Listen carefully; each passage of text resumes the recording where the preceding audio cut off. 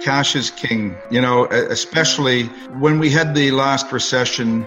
A lot of salespeople really took a hit and weren't able to deliver the kinds of results that were going to make them much money. As we've come back out of that recession, it's been several years, but we haven't seen huge growth in total compensation. So constantly today, people are looking for where they have an opportunity to optimize their incomes.